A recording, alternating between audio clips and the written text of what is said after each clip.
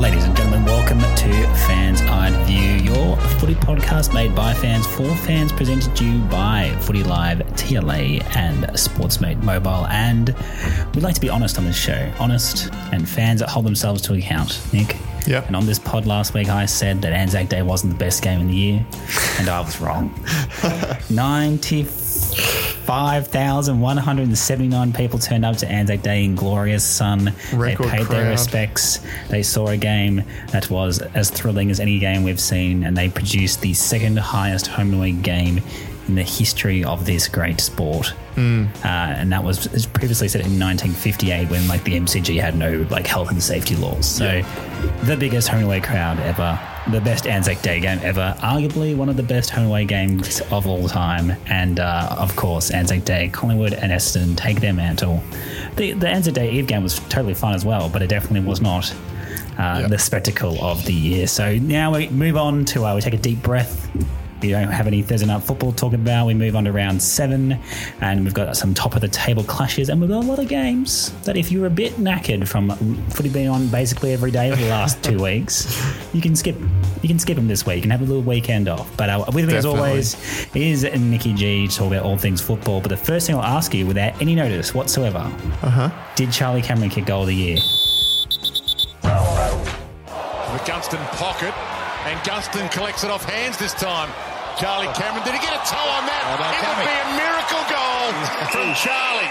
Yes, and he meant it. Absolutely, he meant it. That was pretty remarkable, actually. You must have watched a lot of World Cup last year because that was mighty skillful. And yeah, people saying he didn't mean it. I think he did. He leapt. He flung his foot out. He got a boot onto it, and when it went in, he was the first one to raise his hand. So credit to him. He had an unbelievable game.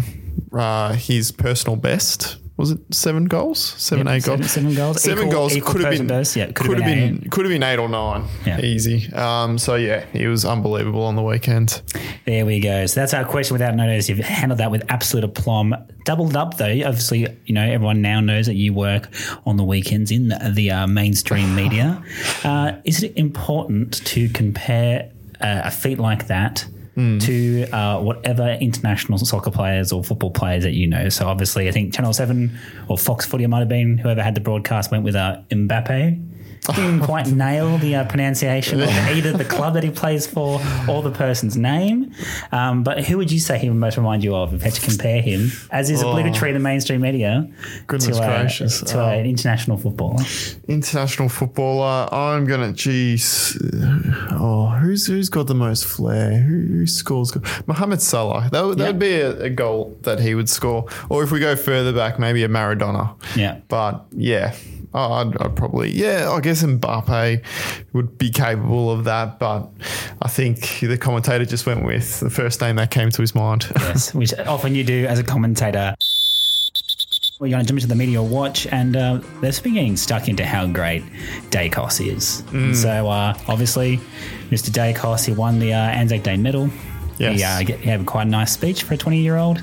And now everyone is just basically like, Dacos is the GOAT. I asked you on Monday, did he deserve it? You're like, absolutely. He's going to win the Brownlow. And so, Nick, is he actually the young GOAT? Is he the best young player we have ever seen in the history of this game? I mean, he's had the best start to a career I've ever seen in my lifetime. A lot of people throw up Chris Judd around.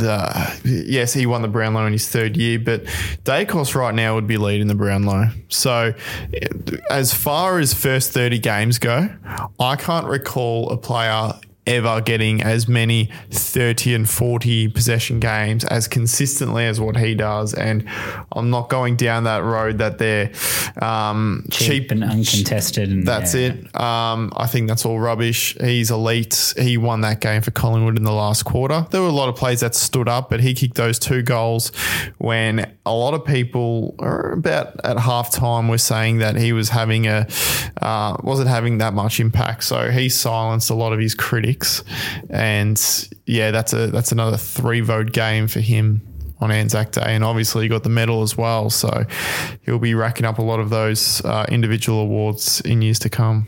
Yeah, so it's very funny how, 1 week it's all cheap possessions, and then the next week he turns the game on its head and is part of a 7-goal to none in the final quarter, and all of a sudden having a guy on a halfback who can, kick the ball into dangerous spots and is elite by foot, makes great decisions, can eject himself into the midfield and into the front half of the field, all of a sudden becomes quite, revered and wanted by many fans across the competition. So Dacos definitely having a great start to the year. Is he the young GOAT? I don't know about that. Well, who would you have there? I'd say it's hard to beat Chris Judd.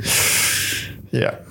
And I suppose the issue is that is obviously tainted, because then he went on to be a dual Brownlow medalist, Norm Smith, premierships. So it's like everyone's like, oh, he was so good when he was young, but also we're thinking about how good he was for his entire career, whereas Dacos has 30 games to his name. So of course he's not as good as Chris Judd's whole career. No. He could be. I'm not saying it is. No, I'm not saying, but I think that's why people get frustrated. They're kind of like, he hasn't actually proven himself yet. Well, he doesn't have to. He's played 30 games. That's what he's done in 30 games. And that's what I'm judging him on. That's what you're judging him on, yeah. So it could have been another one there might be Bont as well. Yes, but again, I don't think his first 30 games, whereas he didn't produce consistently this many high disposal games. Yeah. Same with Judd. Judd was good. He was good right from the beginning, but he was getting some games 15, 20 disposals, not 38, 36, 42. Yeah. You know what I mean?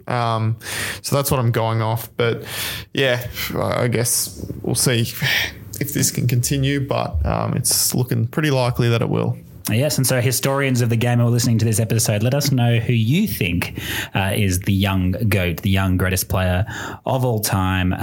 We'll cap it at the first 2 years of their season. Forget the 22 under 22. We want to know the 2 under 2. Who are your top 2 with 2 years or less? And my next question is also about Collingwood, and it's a deep one. As we said, we're by the fans, for the fans, and this is a fans-eyed question.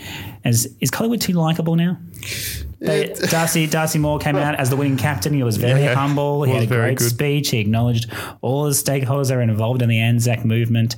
And I was kind of like, oh, this guy was really, really nice. I know. You want to hate them, but you just can't. You try and nitpick little things like Dacos getting cheap possessions and stuff like that, but then they keep responding and keep showing you there's nothing to really hate them on. And it feels a bit weird, doesn't it? Their fans are still gross, which is nice. That doesn't change. Did you see the... Except for Swoop Luke, of course, who'll be joining us later on in the show. And again, Collingwood fans are gross in their own unique way, and we have a couple in the office, and they're not gross people outright. It's just that they get a little bit carried away. But one boy who did get carried away, I don't know if you saw the video, but there was trying to hold the ball out for the Essendon player, and he drops on his feet and gives him the triple cobras. Yes. I actually quite like that. That just shows that Collingwood hasn't lost their roots. No, that of course. Just when we thought they were getting too likeable, that lowered them a little bit, and I don't really like that either. I don't know. No, it's not social behaviour at all. It is kind of funny in isolation. And the goal was kicked, and he was told that he was a bit of an idiot, and life goes on. Exactly, that's just another afternoon at the football. And someone else who had a great afternoon at the football is indeed, as Nick said, Swoop Luke, who you had the pleasure of chatting to this morning. I did. So we'll jump to that chat right now. Joining us on the line now to have a chat about the game from Anzac Day is Collingwood's number one fan and a friend of the Footy Live app, the one and only Swoop Luke. Mate, it is great to have you back on. You must be one happy Collingwood supporter right now. You've got the scarf and the Guernsey on. My first question to you, Luke, is the lid off? Because you guys are flying at the moment. Yeah, first off, thanks for having me on. But look, the lid is slowly starting to peel back. It's not fully off yet, but there's some air escaping from it, and a couple more wins, and it'll pop off definitely. Yeah. It was a mighty fourth quarter effort from your boys on Tuesday. I want to talk about the game because you guys are biggest crowd ever for Anzac Day, first of all. And you were there, I assume. Yes, yep. What was it like, the atmosphere? Obviously, Anzac Days are always special, but record crowd. It was loud. You could see that from the TV. Yeah. What was it like being there and witnessing that? Yeah, look, Anzac Day is such a special occasion, not only for the football, obviously, but for what it represents to all of Australia and New Zealand, and just being there. Yeah, the biggest Anzac Day crowd, second biggest home and away crowd since Melbourne Collingwood in the 50s or something like that. But it was just so loud, and credit to the Essendon supporters as well. They were up and about. I was telling some guys at work today that was probably the loudest non-Collingwood support that I've heard for a long time, especially in the third quarter when they started kicking goals after that Stringer goal. It was deafening, and you thought, I thought, Jesus, it's intimidating. Like, I know how teams feel when the Collingwood chant goes up now, because that was really, really intimidating, being up by 5 goals and it was, all the Essendon supporters were just up and about. It sends chills down your spine, really. Yeah.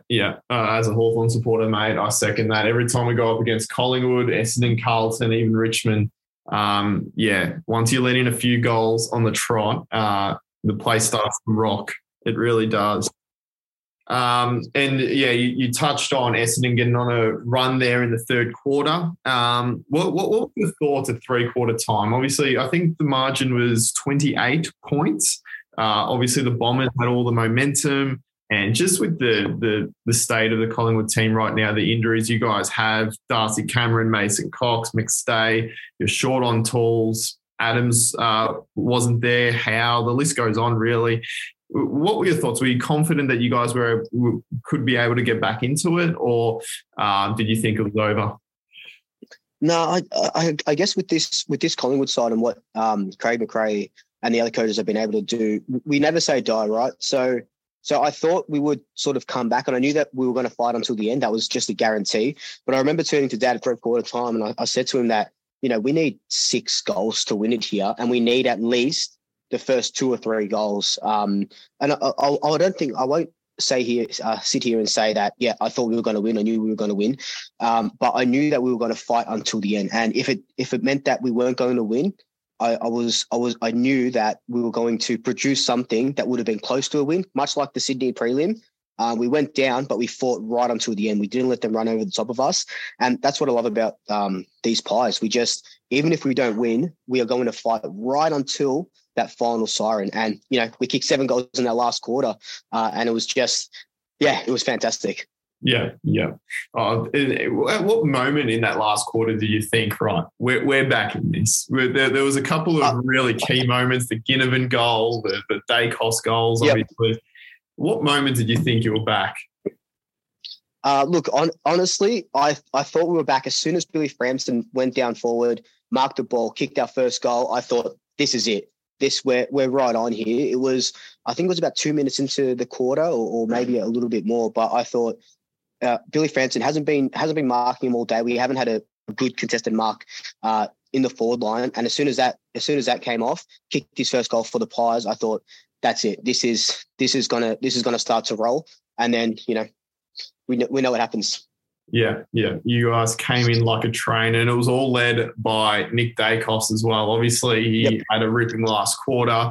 I was on Twitter during the game, and I think at around half time, people were just saying, he's getting disposals, but it's all ineffective. All this rubbish talk, I hate it. I really do. I'm a fan of Nick Dacos. And then he just silences everyone, shuts them up, kicks 2 goals. He just had this incredible last quarter. This has to be the best start to a career ever. It's incredible to watch as a Collingwood supporter and like yourself as a sort of neutral, just watching this kid go about it. 31 games, they're comparing him to Chris Judd and different eras and stuff like that. And just to quickly touch on the, everyone, uncontested possessions, blah, blah, blah. I said in a recent video that you wouldn't drive your Porsche through Broadmeadows, so why would you put Nick Dacos in and under the contest? You know what I mean? So he's a quarterback. He's setting up the ball. He's the best kick in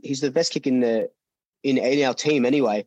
But those 2 goals and 2 really, really not 2 first quarter goals. There were 2 really important goals to peg the lead back and then to give us the lead.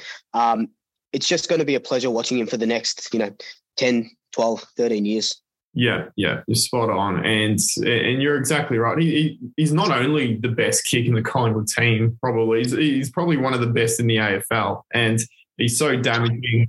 The meters gained, like I remember when Tom Mitchell, when he was at Hawthorn, he used to cop criticism for ineffective disposals, and maybe there was an argument there at the time because of the handballs, and he wasn't getting those meters gained, probably wasn't at his damaging best during those days. But yeah, Dacos is just a completely different argument, and you summed it up really well. You wouldn't want to be driving your Porsche through meadows at all.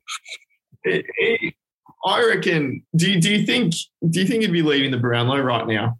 I think it'll be either him or actually it probably will be him. But I think Jeremy Cameron, for what Cameron's been able to do in a Geelong side that's started off the year really slowly. What he's been able to do now is incredible, and he'd probably be equal first, if not probably second. But Dacos, I think he'd have to be leading the Brownlow right now.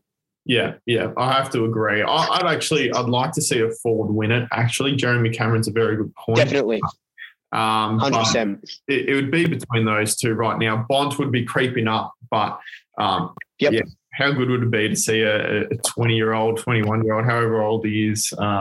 Is he even 20 years old? I think he may even. I think he's just 20. I think he's just 20. Just 20. That would be incredible. I think so. Yeah. Yeah. Well, yeah. Like I think Chris Judd won it in his third season. So I think Dacos winning it in his second. And look, there's a lot of games to play out, but it's just we're taking it week by week, and I'm sure that the team is too. It's just another rung on the ladder of the season. Could you have wished for a better start to the season on your 5-1, I believe, and obviously got Dacos probably leading the Brownlow race as well. It seems to just all be going swimmingly right now. You wouldn't want it any other way. No, it's it's incredible. 5-1, so equal first, and second on the ladder just due to percentage.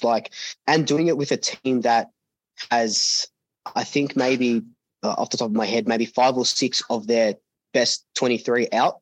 Like you touched on at the start. No talls. Billy Frampton, who came in as a key defender, is playing a key ruck role. No Jeremy Howe. McStay coming down.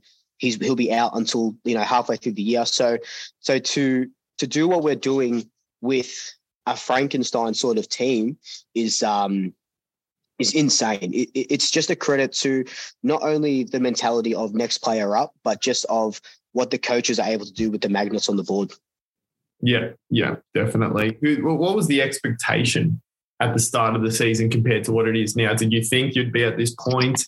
Did you see yourself as a premiership contender? I know, again, there was a lot of talk at the start of the season that Collingwood might drop off. They might not be where they were last season. Yep. They may have overachieved, and there was all that chitter-chatter. But, yeah, it looks like you guys are following up on that now.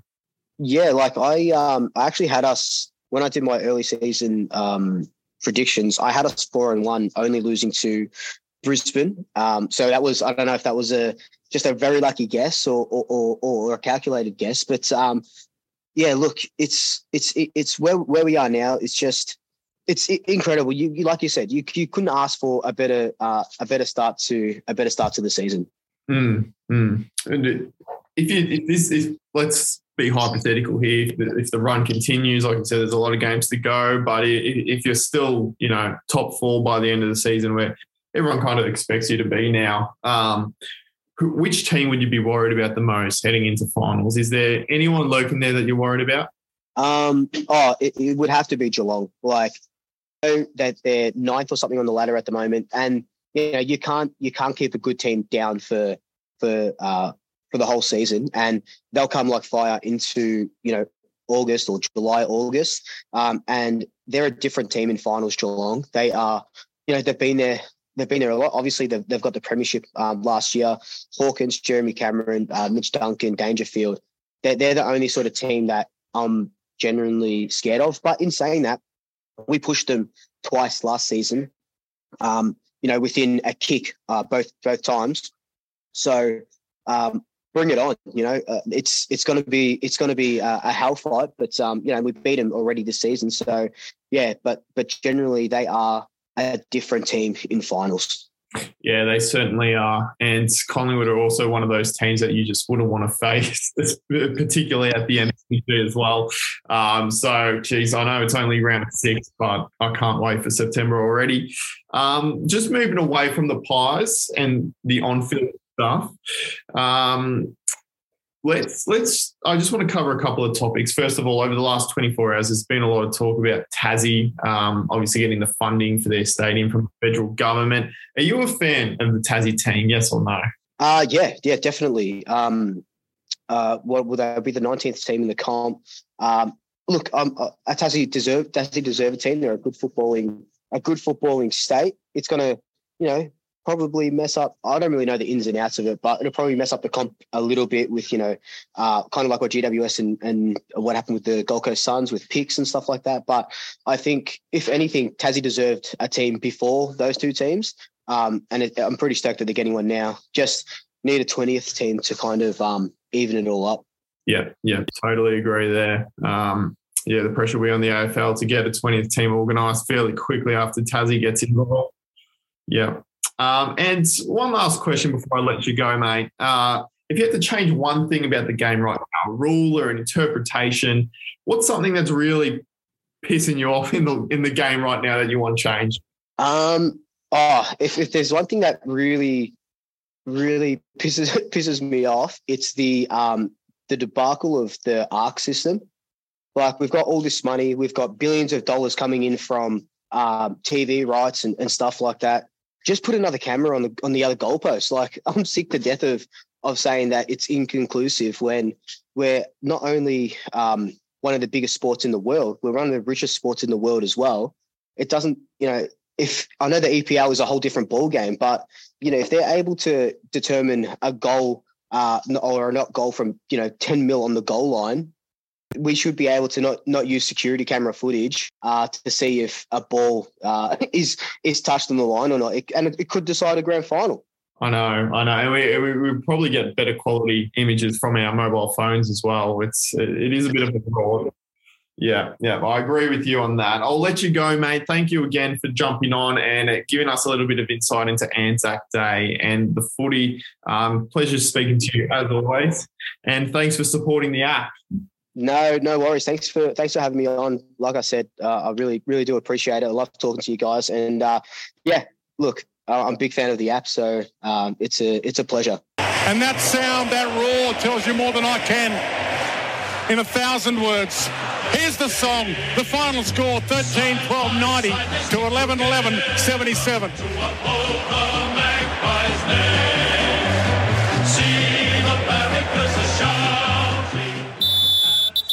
So great chat there with Swoop Luke. And speaking of fans and informed fans, your club was back in the headlines this week. Yes. Because your captain went out and took a pot shot at Tasmania. And then extraordinarily today, you've got the captain of a footy club, which is sponsored by Tasmania, which plays matches in Tasmania, which gets money out of Tasmania, saying this about the future.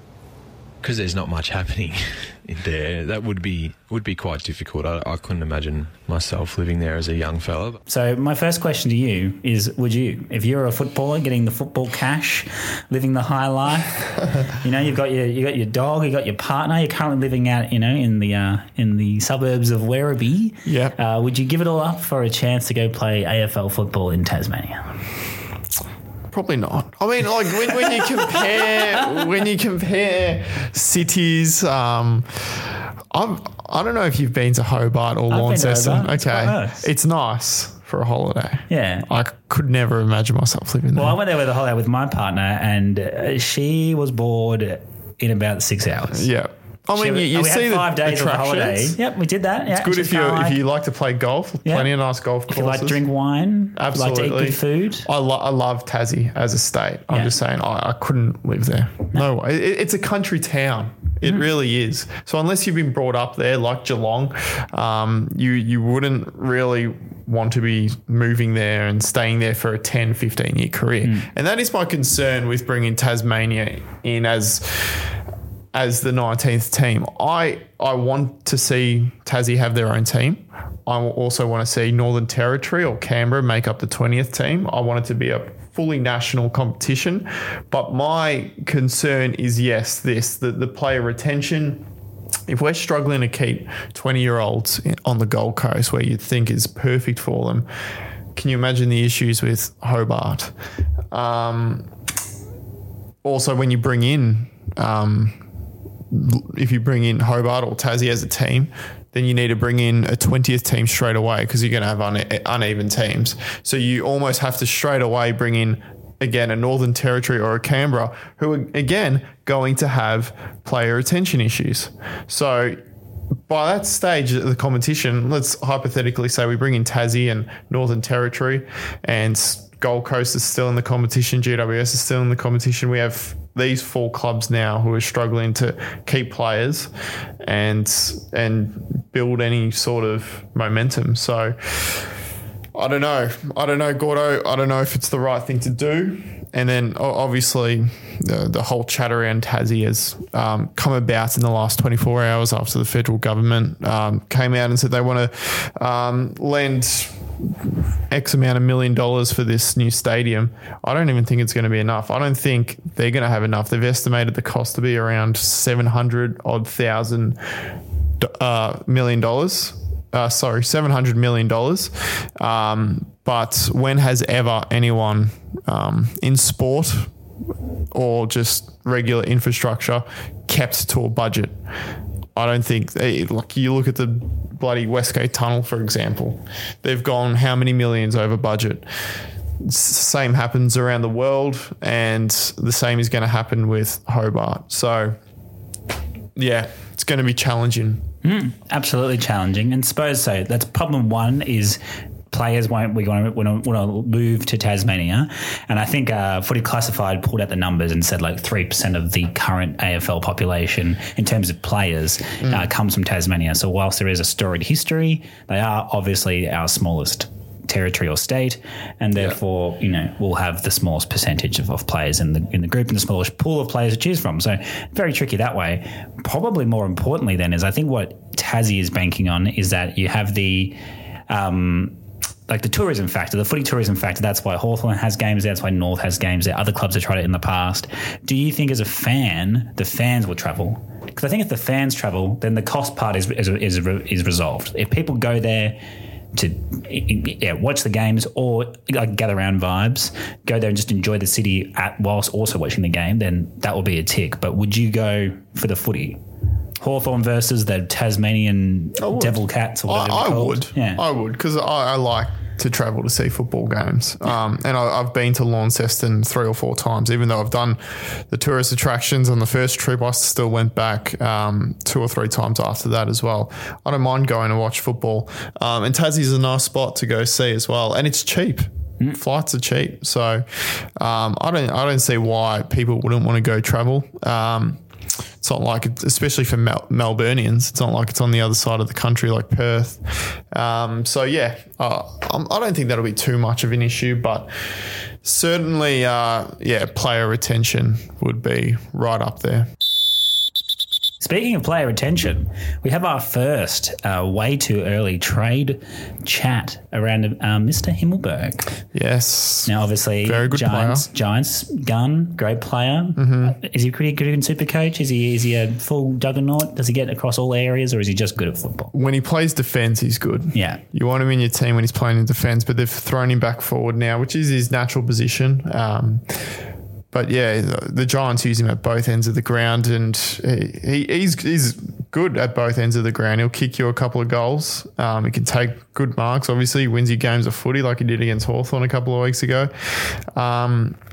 I really like him as a player. And so obviously you want him in your team, the Supercoach, and obviously a bunch of clubs want them in their teams too, because he is now the hottest free agent on the market. We're not going to sit here and pretend to have the inside scoop. Also, we probably do, but we'd lose a lot of friends in the office here. So we won't be doing that. But what we will be doing is putting you in his shoes. As a fan, if you were Himmelberg, would you stay at the Giants? Would you hunt the cash? Or would you hunt a big club? What do you think is the next step in his career if he was to follow this, career path of touted talent, plays for a decent team but not much exposure. Do you go for the cash?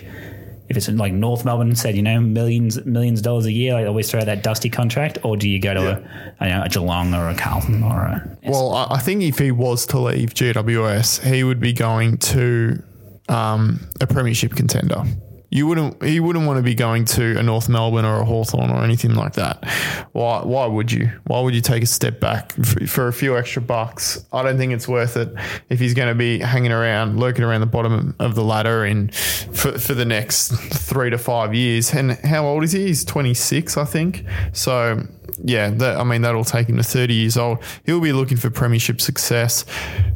Staying at the Giants wouldn't be the worst thing for that as well. I still think, despite the issues they've had this season and over the last couple of years, their list is in pretty good shape. They've got some stars, and I certainly wouldn't write them off reaching finals this year or in the next 3 years. So if I was him, I'd probably stay put, to be honest. Yep. The one club you'd be tempted to join would be Collingwood, because they will be going after another forward/defender, someone who can do both, a bit like Dan McStay. He'd be tempted by that for sure. And so apparently also there's been nibbles with Sydney and Richmond. Sydney would be an easy move, obviously. You just stay in the same house pretty much. Yep. And the Tigers. And so secondary question here, another question without notice, my apologies, but are Richmond becoming Carlton 2.0? That is, if you played for the Giants, we'll get you in the trade period for probably too much than what you actually are worth. Yeah, it seems like that. But they don't look.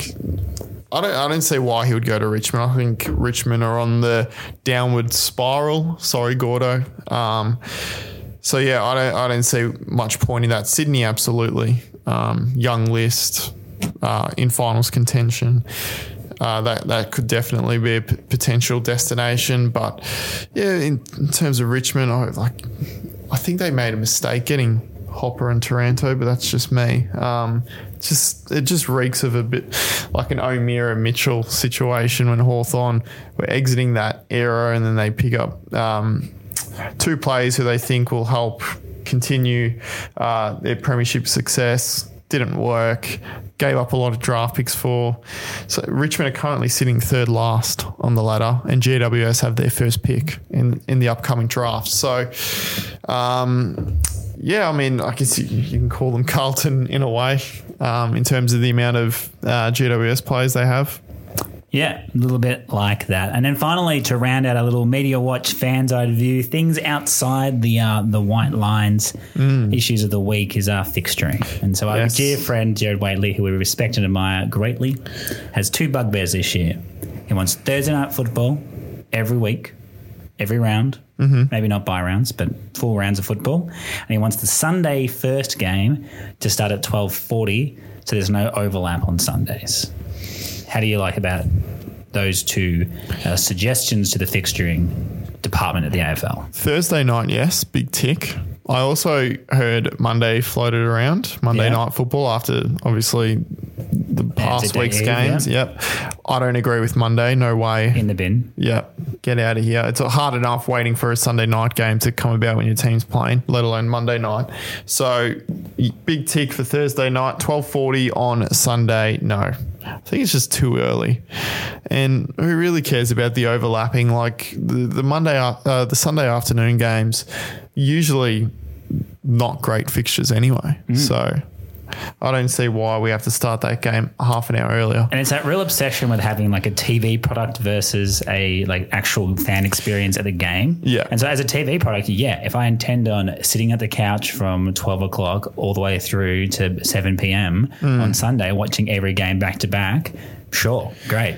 Makes perfect sense. But if you're trying to get to the ground and you have a family, Sundays for some people is religious ceremonies. It's probably a dwindling population, but it's still a significant population. Local footy, junior footy on the Sundays. Yeah. Just wanting to have a bit of a sleep in after a big Saturday. Mate, I'm still in bed by bloody 12:30 on a Sunday. Come on. So, there's no need to do anything on Sunday before noon, and that includes the footy as well. So, let's keep it at that 1 o'clock. Let's even just, push it back to the 2:10. Let's get real old school with it. And the overlap, everyone nowadays, and maybe someone needs to go down to Jared's house and get him his dual screen out or get his laptop next to his TV, or you can work out a bit of overlap action. It's not the worst thing in the world. And speaking of overlap, this weekend, the 5 games on Saturday returns, obviously with no Thursday night footy. And that is, there's going to be about 3 games overlapping each other almost. So with the return of the 2-10 game, I don't like that at all. Too much overlap. Too much overlap. Well, I mean, if you're watching, who is it this week? Who are we up to? Round 7. We got Brisbane and Fremantle kicking it off at 1:45, and then Sydney and Giants at 2:10. Well, that's right. So if if you want to tune into the Sydney Derby or whatever they call it, Battle of the Bridge. But if you're watching the Brisbane game for whatever reason, they pretty much start at the same time. Yeah. So no, I don't like that. No. A little bit of overlap's okay, but not direct overlap. There you go. It's a complicated thing trying to impress the fans, but the AFL does an okay job of it. Speaking of doing an okay job, we're doing an okay job of tipping again this year. Yes. I'm into the 40s, so not bad at all. And hopefully our form continues with our fans-eyed previews for round 7. And as always, we'll break it up into our must-watch games, our average but important games, and our tip and forgets. And unfortunately, there's a fair few of them this week. But good news first. Friday night prime time. Ross the Boss and his thrilling St Kilda Saints are back against Port Adelaide, and they're playing under the dome at Marvel. Are you a believer yet? I'm going to ask you every week until you say yes. I'm not. Gordon, I said at the start of the season they will win home and away games, but they can go the season undefeated like they almost have under Ross Lyon before, and same with the Fremantle Dockers, and then they cough it up in finals time because that style of football does not stack up. I'd love to chat with a St Kilda supporter, maybe Jake from Saints TV, friend of the show, in the upcoming weeks. But look, they were extraordinary last week against Carlton. No doubt about it. They get the job done. Once again, I think that just highlights the flaws with Michael Voss's coaching. It was structure versus no structure pretty much for me. Big win. They did it in front of a packed house. A lot of Carlton supporters, obviously. Can't fault them. Can't fault the Saints. Playing really good footy. And again, they go up this week against Port Adelaide at Marvel Stadium. They'll win this, St Kilda. They will win. It's almost guaranteed. I don't know. The Ken Hintley factor could come in there, but shout out to content producer the Shin Boner, who does some really good analysis on his Patreon. You should all sign up. Yeah, I'll drop a little link in the show notes. And he talked this week with about a deep dive into St Kilda, and basically the long story short of it was they are so exceptionally good at finding out your weakness as a team and then exposing it. And so they've done it to everyone but Collingwood, and that kind of shows from the teams that they've beaten that Collingwood is obviously the best or one of the best teams in the competition, has very few weaknesses, and even then they took them within 3 points. But their biggest way of scoring against you is on turnover differential. They like to play heaps of turnover football. So it is very interesting because obviously the joke we've been going with is they park the bus. Yeah. They don't really park the bus. They just don't want to have the football for too long, which is, again, this team, if we had to compare to different leagues, and sometimes it's good to, for the football fans, that's, European football, this is Mourinho's Chelsea.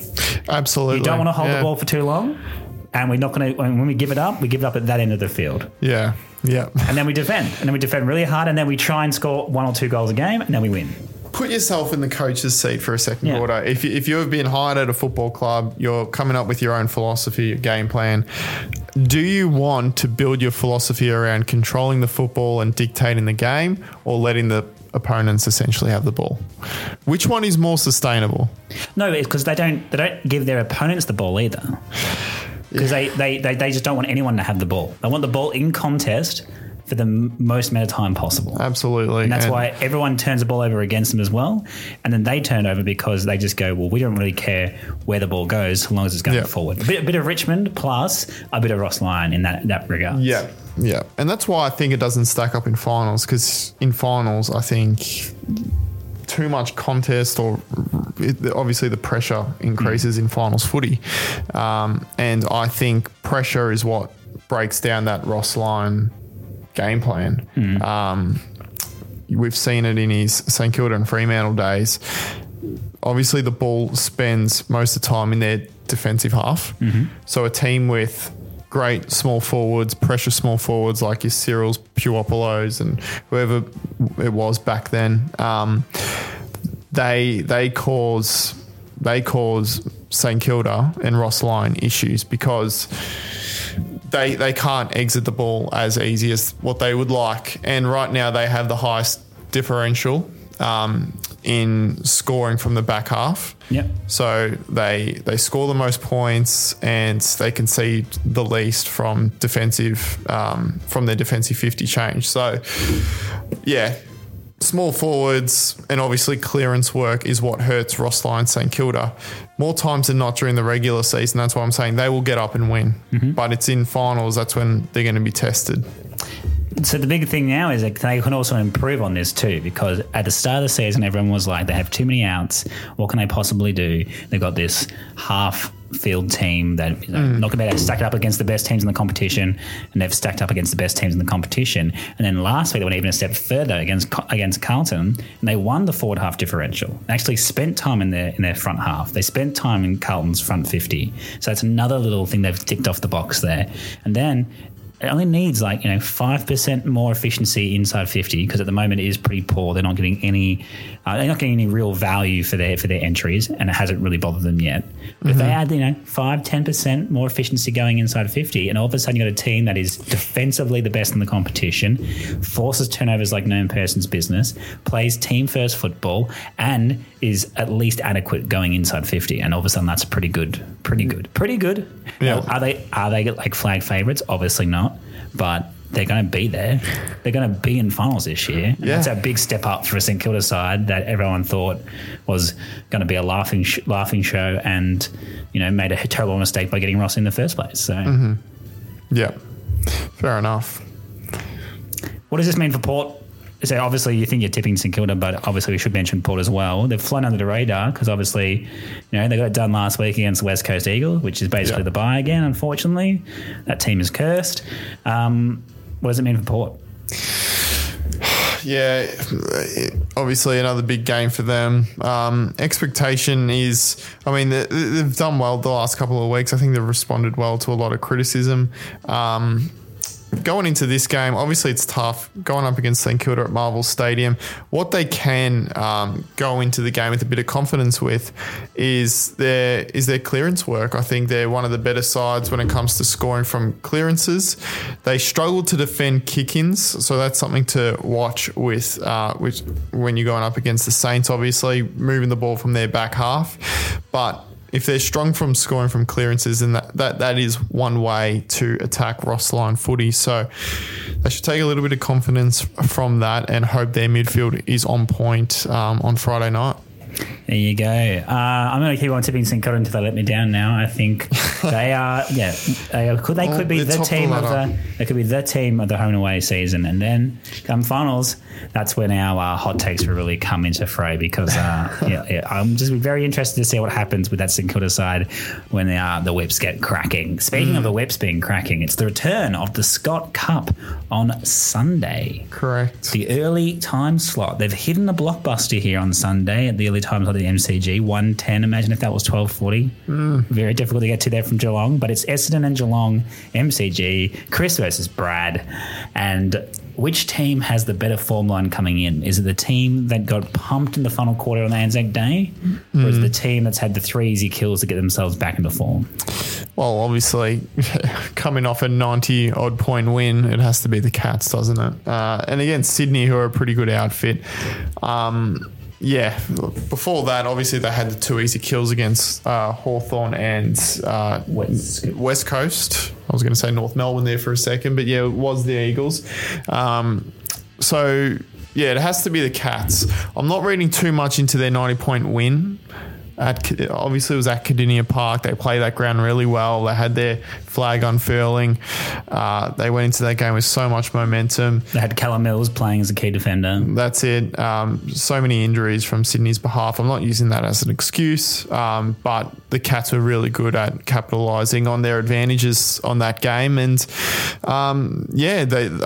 they'll go into this game hot favourites, as they should. I think the jury's still out a bit on Essendon. They did really well on Anzac Day. It was a cracking game of footy.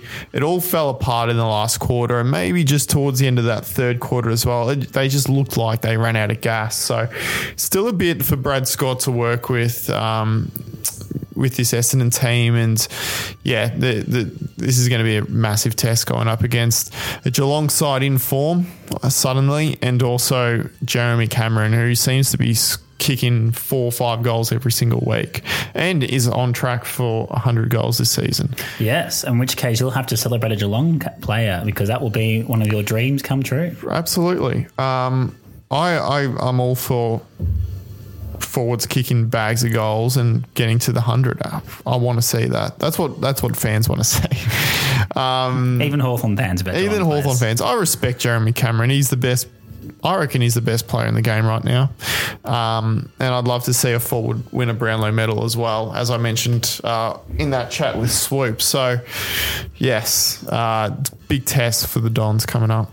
So what did you make of the Dons going inside 50 against Collingwood? Because one stat that sticks out for me is that they kick the lowest percentage of their goals from set shots.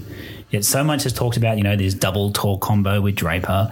And it's like, well, if they've got this weaponry with all these tools, then how come you can't take marks and you can't just go back and kick the set shot? I think they're missing Peter Wright.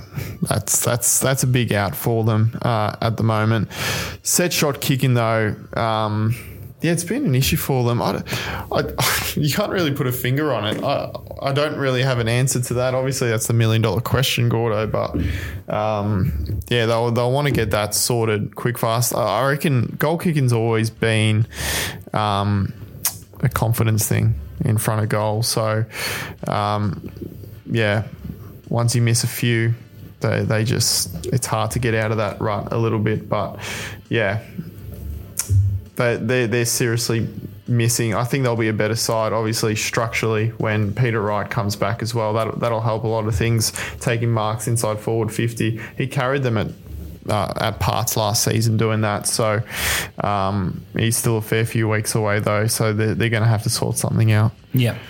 And so the other interesting thing to keep track on the Footy Live app for this game will be the shot area selection for Essendon and how they get set up defensively for Geelong, because if you look at the game from the Anzac Day game and the shot map, Essendon was basically not allowed any shots within closer than 25 metres of goal. So that will affect, obviously, all their accuracy, but especially set shot accuracy. And I can pretty much imagine Geelong doing exactly the same thing in terms of their structure and defence, and being really good at pushing them further and further out from goal. So keep an eye on that one in the app if you'd like. And obviously I think we're both tipping the Cats in this one. Yep, definitely. In the Battle of the Scots. And that goes with the history as well. The Cats have won 10 of the last 12 against the Bombers, and their last 4 by an average of 51 points. But, maybe Brad's got something up his sleeve. Who knows? The Sunday twilight game is our last of the must-watches. It's Adelaide Crows versus the Collingwood Magpies. Yep. Hype is an interesting thing. So a couple of weeks ago, Adelaide was arguably the most hyped team in the competition. We go to gather round. They win on the first night of gather round against the Blues. Everyone's loving the Crows. We all leave gather round. We all leave South Australia. We all forget about the Crows. Are they living up to the hype still? As it's only been 1 week. Should they be, considered, equal favourites here? There's still $2.23 outsiders on Sportsbet. Collingwood obviously big favourites. If they, take away that last quarter, and all of a sudden, this game can be a lot closer. Adelaide a sniff at home. Oh, they are. Yeah. Obviously, they had a down week in Launceston in terms of their scoring. Didn't quite reach the heights of previous weeks before that. But yeah, returning home crowd, they are obviously a dangerous side to be playing at home with the scoring power that they do possess. And I think, they were challenged by the Hawks, but it's a sign of a good side and a team maturing when things aren't going your way, that you're able to scrape out wins like that. So it's still a tick for the Crows down in Tassie. I think any other year they probably would have lost that game. game. And what got them over the line in the end was moments of brilliance from their forwards, Isaac Rankin and Darcy Fogarty, with those last 2 goals. So very dangerous side to go up against still. I think they're living up to the hype. This, again, will be a big test for them against the Pies. 2 teams that love to attack. Collingwood probably better defensively, so it's going to be interesting to see how that defence stacks up against Adelaide's forward line, tall forward line as well. In front of that, hostile home crowd of theirs. Yeah, a very big change from the Tuesday game, where obviously, a lot of that crowd would have been Collingwood fans, and now they're going to a very one-sided affair over in Adelaide. Do you think Adelaide was going to go for the shit-out approach, or do they think, they go to more lockdown and focus on defence? Is Adelaide's strength here just to go, let's try and kick as many goals as possible, Malcolm Blight style, or do they have to be more defensively sound, do you think? I reckon they'll go into this game with the same mentality that they did against Carlton. They're going to want to get off to a really good start. I think they would want to put Collingwood under the pump straight away, and also scoreboard pressure will be important. So I reckon they'll go into this game wanting to attack. They'll want to go head on with the Pies. And that's probably the way to do it. I'm not sure if, there's been a few teams that have gone up against Collingwood this year, obviously, and different things have obviously they've tried different things and nothing's really worked. Obviously, the Pies, their one loss came against Brisbane. That was also interstate. And what did the Lions do well that day? They attacked. Danaher, the key forwards, they really stood up in that game, and Collingwood just couldn't really control them. So, I reckon the Pies, that'll be a really good blueprint for the Crows in this one. Yeah, absolutely. And so where are you going with this one then? You're going with the form team, tough. Collingwood, who are, winning all the stats when it comes to their around the ball and their outside ball and their inside 50 differential, or are you going with the most potent forward line in the competition to get it done at home? I'll be back in Adelaide in this one. Surprise! Collingwood have to lose games this year. I think a lot of them will come from these interstate games, but particularly this one. They played on Tuesday. It's a 5-day turnaround. They're going to Adelaide. I tell you what, if they do win Collingwood, they are a real force. This will be a huge win on the road for them. It'll get their confidence right up if it's not already high enough. But I'll be back in the Crows in this one. At home, again, they came off a pretty good win interstate, so I reckon they'll be hard to stop. I think it's pretty hard not to back Collingwood, so I'm going to go with Collingwood, and it's around this clearance game for them in particular. So we saw in the last quarter, 25 points were scored from clearances alone of their 34 for the game. They've won 9 games when trailing at 3/4 time over the last 2 seasons, which is 4 more than any other side. They just have to be close, and if they're close, then they just go, you know what, we can back ourselves in here. And they've won each of their last 6 matches at Adelaide Oval, both against Adelaide and Port Adelaide. And the last 3 wins were coming by 6 or fewer points. So even if it's close, they don't really care. They can get the job done. So until proven otherwise, the Pies can back it up. This is just another challenge they'll have to take on. And 5-day breaks in the modern era. Everyone's wearing those, super leggings that, pump all the toxins out of your legs. So they'll be feeling fresh as a daisy, flying over there on some, big Eddie Maguire funded jet. No, he's not the president anymore, but he still bankrolls joint. So he's still involved. He's giving out some freebies here and there. All right, on to the average but important games. And the first one is Brisbane versus Fremantle. It's important because obviously I feel like this is a banana peel game for Brisbane. Fremantle are boring. You think Ross Lyon teams are boring? This team is so boring. I agree. This team, you cannot watch this team. Brisbane can light it up. So really, the easy thing to think about is good. Chris Fagan's team always scores 100 points. They've done it against Collingwood, North and GWS. So a good team, a bad team and a middling team, they should score another 100 points here and have a crazy win. But Brisbane often also just doesn't show up. That's the only thing that makes me nervous. Are they legit enough to be consistent and just have faith in them and just go tip and forget? Or can Freo...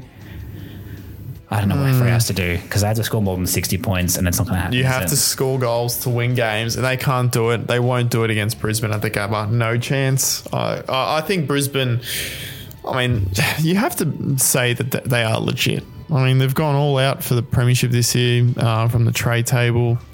I don't see why not. They do need to work on their consistency, but when they're at the Gabba, they're going to win 99.9% of their games there. So definitely back in the lines in this one, but I agree with you. Fremantle, they're the worst team to watch in the AFL right now. Last year they were exciting. For some reason they managed to find a few more goals in the first half of the year, but in the back half I think it started to dry up a little bit. I think that maybe they were riding the momentum wave a little bit. But hot take, Gordo, I reckon maybe they're still feeling the effects from the Ross Lyon days. When was the last time Fremantle were a high-scoring side? Because it wasn't after the Ross Lyon days. You have to go before that. Yeah. Well before that. I can't remember. It would have to be... I mean, when was Fremantle ever a really good side? The person who took them to being top of the ladder was Ross the Boss. So they didn't score a lot of goals then. Then they had to rebuild because of the mess he left behind. Harsh, I know, but it's true. And this, to this day, they are still struggling to kick goals. They don't have forwards. Even when they have had forwards over the last couple of years, Tabata, he's injured now. Rory Lobb, he's left. They still couldn't really kick a lot of goals. They couldn't kick high scores. So I don't know. I can't figure it out. I really can't. They've been a real struggle to watch for a very long time. Yep, and they'll continue to struggle this week against the Lions at the Gabba. There's no real stat, fact, or any kind of footage analysis we can give you that can really make you tip them. So tip Brisbane and move on with your life to the other early Saturday game, and that is Sydney versus GWS at the Battle of the Bridge. Yeah. And Sydney, did you put the line through them after they got pumped by 92 points? Because not many premiership contenders get pumped by almost 100 points in a season. Or was it just a mulligan? Are they just allergic to cats? They're just having too many injuries. What's there? Yeah, it was a bit of a strange one. I didn't think they'd win, but I wasn't expecting a loss that heavy. I think it was a mixture of both injuries and also maybe emotion and some psychological thing that they may have going up against Geelong now. A bit like what happened with Adelaide and Richmond all those years ago. But it was a strange one. I expect them to bounce back, even if they do still have a few injuries. They're playing at home at the SCG against the Giants. I think this one should be a pretty easy tip. You're going straight to Sydney? Straight to the Swans. There you go.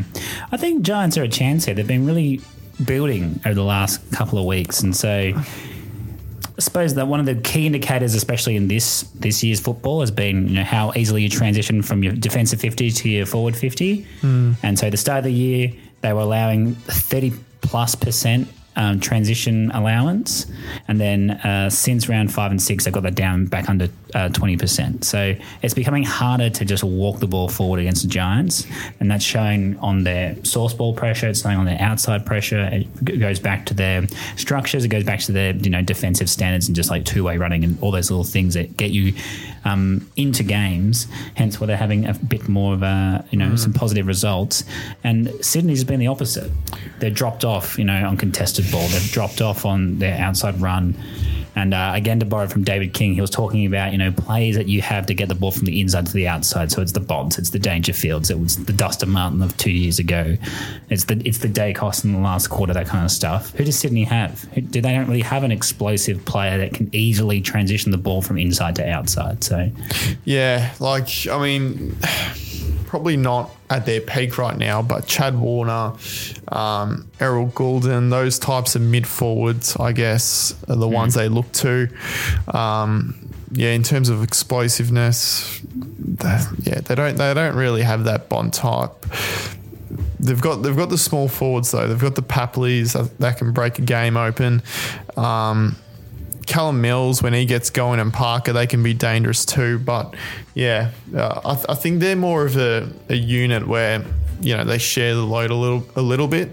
But the last couple of weeks, I think they've just struggled, obviously. I think their structure at the moment, without the key forwards and the key defenders, they've had to make changes and move players around, and that's probably affected the way they move the ball from up the ground. But I expect, like you touched on the contested possessions and getting the ball out. I think that's something they can get back when players come back from injury. So it's just a form thing, but their players are class, and I expect them to respond fairly quickly. Yeah, well, there you go. And just having a quick look at some of the just match fact stats, and one big one here for people on Tip Sydney is that Sydney has led every quarter in 10 of its last 11 games as a favourite. So they win the games they're meant to. They struggle sometimes in those 50-50 games, those outside underdog games. They don't mind bashing up teams they should beat as well. So I think you're probably right here. Don't overthink this. They love to bounce back after a loss as well, as we saw last year. So they'll bounce back after a big loss. They're back home, as you said, and the Giants are now being competitive, but they're still not that good. So Sydney should get an easy kill there. In Saturday afternoon, very important game for some, for half of us in this room anyway. Yeah. And I think actually this game will tell us a lot about where two clubs are at. It's the primetime game on Saturday, unfortunately. It's Richmond versus the Gold Coast at Marvel Stadium, so Richmond fans are already nervous about that long trip from Flinders Street to Southern Cross. And it does shape as a do or die, not only for this season, but I think for two coaching legacies. I don't think either coach will get sacked if they lose this game. And I don't think, Harvick's getting sacked anytime soon. He gets to choose his own exit now. That's what 3 premierships buy you. But all of a sudden, I think this tells you where you're going. Because if Gold Coast doesn't beat Richmond, then they haven't progressed. Yeah. However, if, Richmond loses to Gold Coast, then all of a sudden you're down with the Hawthorns of the world who are in the rebuild now. Like, if you can't beat Gold Coast, there's not many teams left that you can beat. Yeah. They do have injuries, Richmond. I'll give them the benefit of the doubt. But so do Gold Coast coming into this game, though, took Miller. So you are right. Like, you don't want to be the loser of this game. Unfortunately, I think it's going to be Gold Coast. Not unfortunately. I don't care if Richmond win or not, but yes, I think this has to be a Richmond win. They've got pressure on themselves. They'll want this win more than the Suns, I feel. Marvel Stadium, still a home crowd. Hopefully they can attract a pretty big crowd. Hopefully the Tiger Army shows up in numbers again. We don't know if they like to travel at Marvel or not. That whole one stop from Flinders to Southern Cross can really obviously hurt a lot of people's feelings. So I think I can't see Richmond losing this. Well, I can't see it either, except when you look at the stats, and then the stats start to concern you a lot. So they have the second worst disposal efficiency currently in the league. They have only scored 19 points from their forward half intercepts, which is the worst in the competition. They've only scored from 39% of their forward 50s, which is the worst in the competition. They've lost the centre bounce clearance since round 3 by 4 per game, which is ranked last in the competition. They conceded 72 points from turnovers last round against the Demons, which is their second worst result this season. And they've lost their last 2 matches against Gold Coast by 10 and 2 points. So they get sucked into these tight clashes more recently against the Suns as well. So Richmond's in a world of pain, and they're playing a bit of a bogey side. I don't like looking at that. I like and Ben King's in form, coming off 5 goals. Yeah. I just think Took Miller, he's a big loss for them. I think, and again, shout out to the shin boner, because this was the other little deep dive he did this week, was that Miller's role might actually force the Suns to play a different style of football that may actually help them. Because at the moment, they're very unique in the way that they play a very huge focus on contested football, and that leaves themselves exposed if they don't win it on the outside for turnovers. Yeah. Usually an informed Richmond side would love that. Scoring up turnovers used to be their thing. Now, their one strength is now a weakness of theirs. So all of a sudden it comes a 50-50 ball game against the Suns. There's not a lot of midfield grunt in there that's super scary about the Tigers at the moment. So it's a 50-50 game, and I'm almost even leaning towards to the Suns. And I think the Suns have more win here. And if it was at the MCG, I'd go Richmond, but it's not. So even that home ground advantage point is taken out as well. So Suns could be scoring an upset here, I reckon. One to watch. There's an upset every week. This could be it. I do see where you're coming from. Maybe it is one to watch, this game. Maybe we should have had this a little bit higher up in the order, but... Well, no, because not must watch. I'll be tuning in. I'll be tuning in now. I've got myself a little bit excited for it, but it's not going to be great. It's not going to be a great game of football anyway. It's going to be a low grade, but maybe tight game of football. Yeah. If that's what you're into, tune in. These ones, however, don't bother. Tip and forgets. Here we go. Saturday Arvo. Western Bulldogs versus Hawthorn. I've accused your team of doing this already this season. Yeah. You are micro-tanking. You are micro-tanking. Okay. All right, Damien Barrett. You are getting yourselves into positions to win. Like, how did you go from 12 points up with like 3 seconds to go, and then all of a sudden, bang, goal scored by Adelaide, and we're going back down the ladder again. We tried really hard, but we let that one slip again. Yeah, I was a bit happy about that, just quietly. At 3/4 time, I was like, do I really want us to win this game? I don't know. It was looking pretty good at one point for the win, but I don't think they threw that game on purpose. I think that was just a little bit of a lack of leadership on field and a bit of forward line magic, as I mentioned from the Crows earlier. But this will be a Bulldogs win, Gordo. We're still about 2.5 hours away from teams getting announced here on Thursday night. But Hawthorn have announced 2 debutants, not 1 but 2. So talk about throwing a game away. They're getting the whole Box Hill team involved. Max Ramsden is in. And so is number 1 draft pick from last season, Josh Weddle. So 2 kids, 2 very exciting talents come in, as will Day from his 2-game suspension, and Mitch Lewis. So very exciting Hawthorn lineup. I'll be watching this one, of course. But, obviously the Bulldogs at Marvel, you have to be backing them. 100%. You have to be backing them. And I believe it's also the Bonds 200th this week, isn't it? Oh, you can write it in then. Yeah, so... pencil it in. Yeah, 200 games to arguably the best Bulldog ever. If Bevo can't rev up the troops for that. 200 games? 200 How old games. is he? He's like... He is notched that up very quickly. Yeah, he's like 24, 25. Okay, actually, no, he's 27 and a half. Oh, there you go. But still very quickly. Older than I thought he was, actually. I thought he may be in like 26. But, yeah, just looking at his record here, he's played almost every game, every season. Like, he does not miss games of footy. In his debut season, he played 16 games. That's his lowest ever in a season. And obviously the COVID year where there was only 17 games. But other than that, 20, 22, 22, 22, 22, 19. Yeah, he doesn't miss a lot of games of footy. So, he could be in the running for... record-breaking games. Well, I think he'll be up there. I think Nathan Buckley on the radio said he'll be up there with Pendlebury in like the 350 club. Well, there you go. I didn't hear that, but yes. So there you go. Easy tip there for the doggies. They'll get it done. Hopefully it's not by 200 points. Also, Saturday prime time. If there is ever a weekend to go out and do something else that's not football related, Saturday night is your night because Melbourne's playing North Melbourne at the MCG. Yeah. It's meant to be wet. It's meant to be cold, and you can bet your bottom dollar that the MCC will not be full. Or if it is full, everyone will be in the ball ring. Yes, having their cheese platters. And drinking their Pinots or Shirazes by Penfolds because this game will not be worth watching. Yeah. I can't see Melbourne bedsheet here. It's going to just be domination. They've been scoring 100 points each week. Yeah. They're the highest scoring team in the competition, and North Melbourne, as you said to me, the honeymoon is over.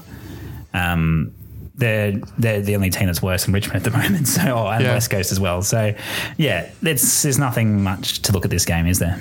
No, not at all. Easy Melbourne win. North don't like playing at the MCG and against the D's, who are premiership favourites almost, or if not second. But, this will be an easy win and, definitely one I won't be watching. That's for sure. Another one that you probably won't be watching, West Coast and Carlton, also prime time. This time over in the West. Same time as the Melbourne. Same time as Melbourne North. one. So take the night off, turn off your KO subscription for one night, or tune into some rugby league. Take the missus out to dinner on Saturday night. Yeah, and my only question here is, when Carlton wins this game by 60 points, yes, how big would the overreaction be? Because I said last week that Carlton will be missing the finals. Mm-hmm. And based on the performance last week, they will be missing finals. But if they win this game by 60 points, is all of a sudden everyone back on the Blues bandwagon being like, oh, this club's so good. Oh, they play such nice football. Oh, they're going to be a finals bound. They're a top 4 side. Love them. Yeah. I mean, yeah, I won't buy into it. I think they were extremely disappointing against St Kilda, like we touched on earlier. And I mean, when you're going up against the West Coast, you say Hawthorn are tanking, micro tanking. If you look at the West Coast injury list, next to every senior play they've got on there, Shuey, Nick Nat, the expected return is TBA. If that's not sus. Well, that's macro tanking. That's not micro tanking. That's just tanking. That's just full scale. I reckon they've got 18 spots sewed up, to be honest. I reckon Hawthorn will probably win more games than them this year. So, yeah, I'm not going to, even if Carlton win by 200 points, I won't be reading too much into this performance, to be quite honest with you. It should be an easy Carlton win. And if it's not, then you can be concerned. Then we can start questioning Michael Voss.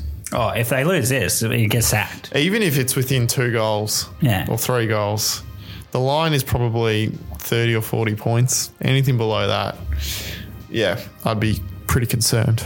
Yeah, well, the line's actually only 26 points, so people are already concerned. Yeah, well, there you go. There you go. And the reason for that is because Carlton's only scored 100 points or more twice in their last 18 matches. Mm-hmm. So they did the first 6 games last year. They did it, and then since then they've struggled to find any points of significance. This might be the kickstart they need. Geelong got the Eagles, and they went flying into Sydney as well. So maybe this is exactly what the Blues need. Yeah. But as I said, they might be missing finals. So who knows? Mm-hmm. Could be a massive upset on Saturday night. Not likely. But anything can happen. There has to be an upset, as Nick says. And speaking of things that Nick says, desktop decisions is how we ran it every episode when we touch base with the Supercoach. We need a Supercoach rank, of course. Where you're currently sitting. Did you get the W on the weekend? I had an awful weekend, Gordo. It was... Took Miller got injured. The rookies didn't stand up. I scored below my average, so around 2,100. It wasn't very good. I'm still in the 1,000 territory. I'm 1,600, so it's not too bad. I only dropped about 400 places. Need to respond this week, though. Obviously, with Miller's injury, he has to go out. And I think he's a heavily picked player amongst all coaches. So that's my desktop decision. Trade Miller. Look to bring in the next best. Again, if you don't have Oliver, get him. Sam Walsh, he's heading into his 3rd game back from injury. He'll definitely, he'll be of some value. But there's a lot of value in defence as well. Sicily obviously has dropped a lot in price. Sinclair from the Saints has dropped a lot in price.